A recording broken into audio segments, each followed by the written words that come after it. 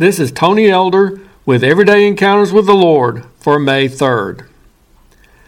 I remember when many of us were saddened to hear about the death of actor Jonathan Crombie, best known for playing the beloved character Gilbert Blythe in the classic TV production of Anne of Green Gables. The female members of my family were especially touched by the news concerning this handsome actor. You might say, in Anne's words, that they were in the depths of despair. Our family has always enjoyed and held in high esteem this TV version of the Anne stories. It was one of the first video gifts I ever purchased for my wife. If she or one of our daughters was stuck at home sick for the day, it was not unusual for them to spend their recuperation time watching their own Anne of Green Gables marathon. Some of you may remember that Anne was always on the lookout for what she termed as kindred spirits. Sometimes she would recognize such a connection with someone immediately, as with her eventual best friend Diana. However, other times it might surprise her that someone who at first seemed not to fit that description in the least would end up changing or revealing themselves to be such a kindred spirit after all. As followers of Christ, we're privileged to have a special connection with other believers.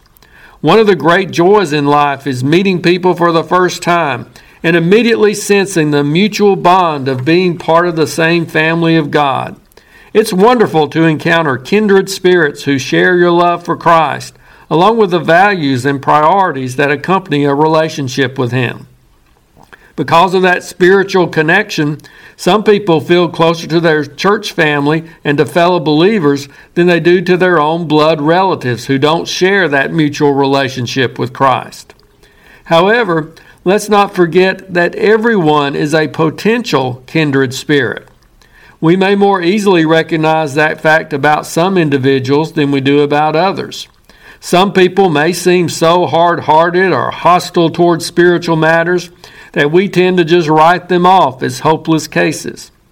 But sometimes such people aren't as cold as they appear on the surface. Or through our persistent showing of love and sharing of the truth, the icy hearts of those folks might start melting and eventually be transformed by the power of Christ. God's grace is still able to change hostile Sauls into Apostle Pauls. And surely, and please note for fans of this series that I'm spelling Anne with an E, she didn't just find other people with a kindred spirit, she actually influenced them to become such spirits. Her own spirit was infectious. She made those around her better. She brought out the positive qualities in those whom she encountered. Surely we should be seeking to have a similar impact on the people we come in contact with each day. Let's pray that the Spirit of Christ will so shine through us that others will want to possess that Spirit too. So be thankful for and enjoy those around you who are kindred spirits in Christ, but also recognize the potential in others to be part of that connection as well. You may not be able to reach large numbers of people, but there may be one or two valuable souls on whom you can have a significant impact. Live in such a way that others will want to be kindred spirits with you. If you're interested, Everyday Encounters with the Lord is available in both book and ebook formats. And now I pray that you'll encounter the Lord today in your own everyday experiences.